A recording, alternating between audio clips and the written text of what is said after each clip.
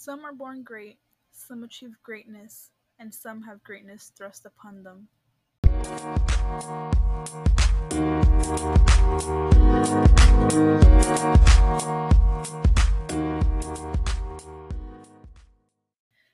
This is Tragedy Tuesdays, and your host is Alicia Flores.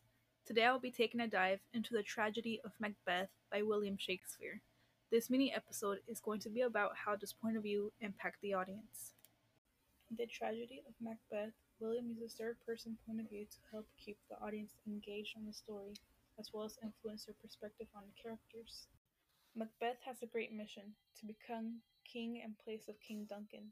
He was told by three witches that he would become king.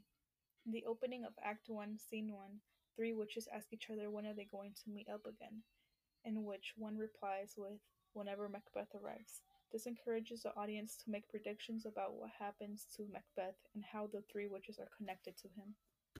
Macbeth is given a good amount of power and is praised by other like-ranked soldiers. In Act 1, Scene 2, the captain first entered the room, wounded, and spoke about Macbeth's bravery. He seemed to have respect for Macbeth.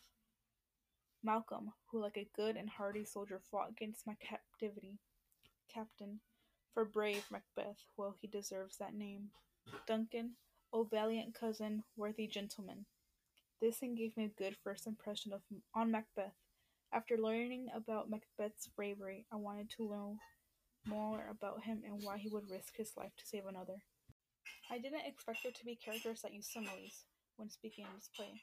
For example, the captain in Act 1, Scene 2 says, "Yes, as sparrow eagles or hare the lion." This translated to modern text is, "The new challenge scared them about as much as sparrows frightened eagles, or rabbits frightened a lion." After hearing that, I wanted to see who else would use literacy devices. I honestly didn't think there would be a strong female figure in the play. As Lady Macbeth was introduced, she seemed like a normal lady. In Act 1, Scene 7, I realized she was manipulative and insensitive. She persuaded Macbeth to murder the king so he and Lady Macbeth would be announced king and queen. Since the author Shakespeare wrote the story, I wondered if that's what he looked for in a partner, someone that would push him to be the greatest he can. In Act 2, Scene 2, after Lady Macbeth had persuaded Macbeth into murdering Duncan, she wanted to set up the servants as if they had killed the king. Macbeth didn't want to, so in response, Lady Macbeth did it herself. She said, "Infirm of purpose, give me the daggers. The sleeping and the dead are but as pictures. I'll gild the faces of the grooms withal, for it must seem their guilt."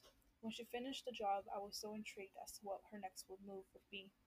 I wanted to know what the others were going to say in the morning when they find out the king was murdered in his sleep. Justice gets to those who deserve it, and well, Duncan deserves justice. Thankfully, Macduff defeated Macbeth in the final battle. With Macbeth's death, all of the corruptness and greed ended and went to normal, when Macduff became king. Good night, parting is such a sweet sorrow, that I shall say good night, till it be morrow.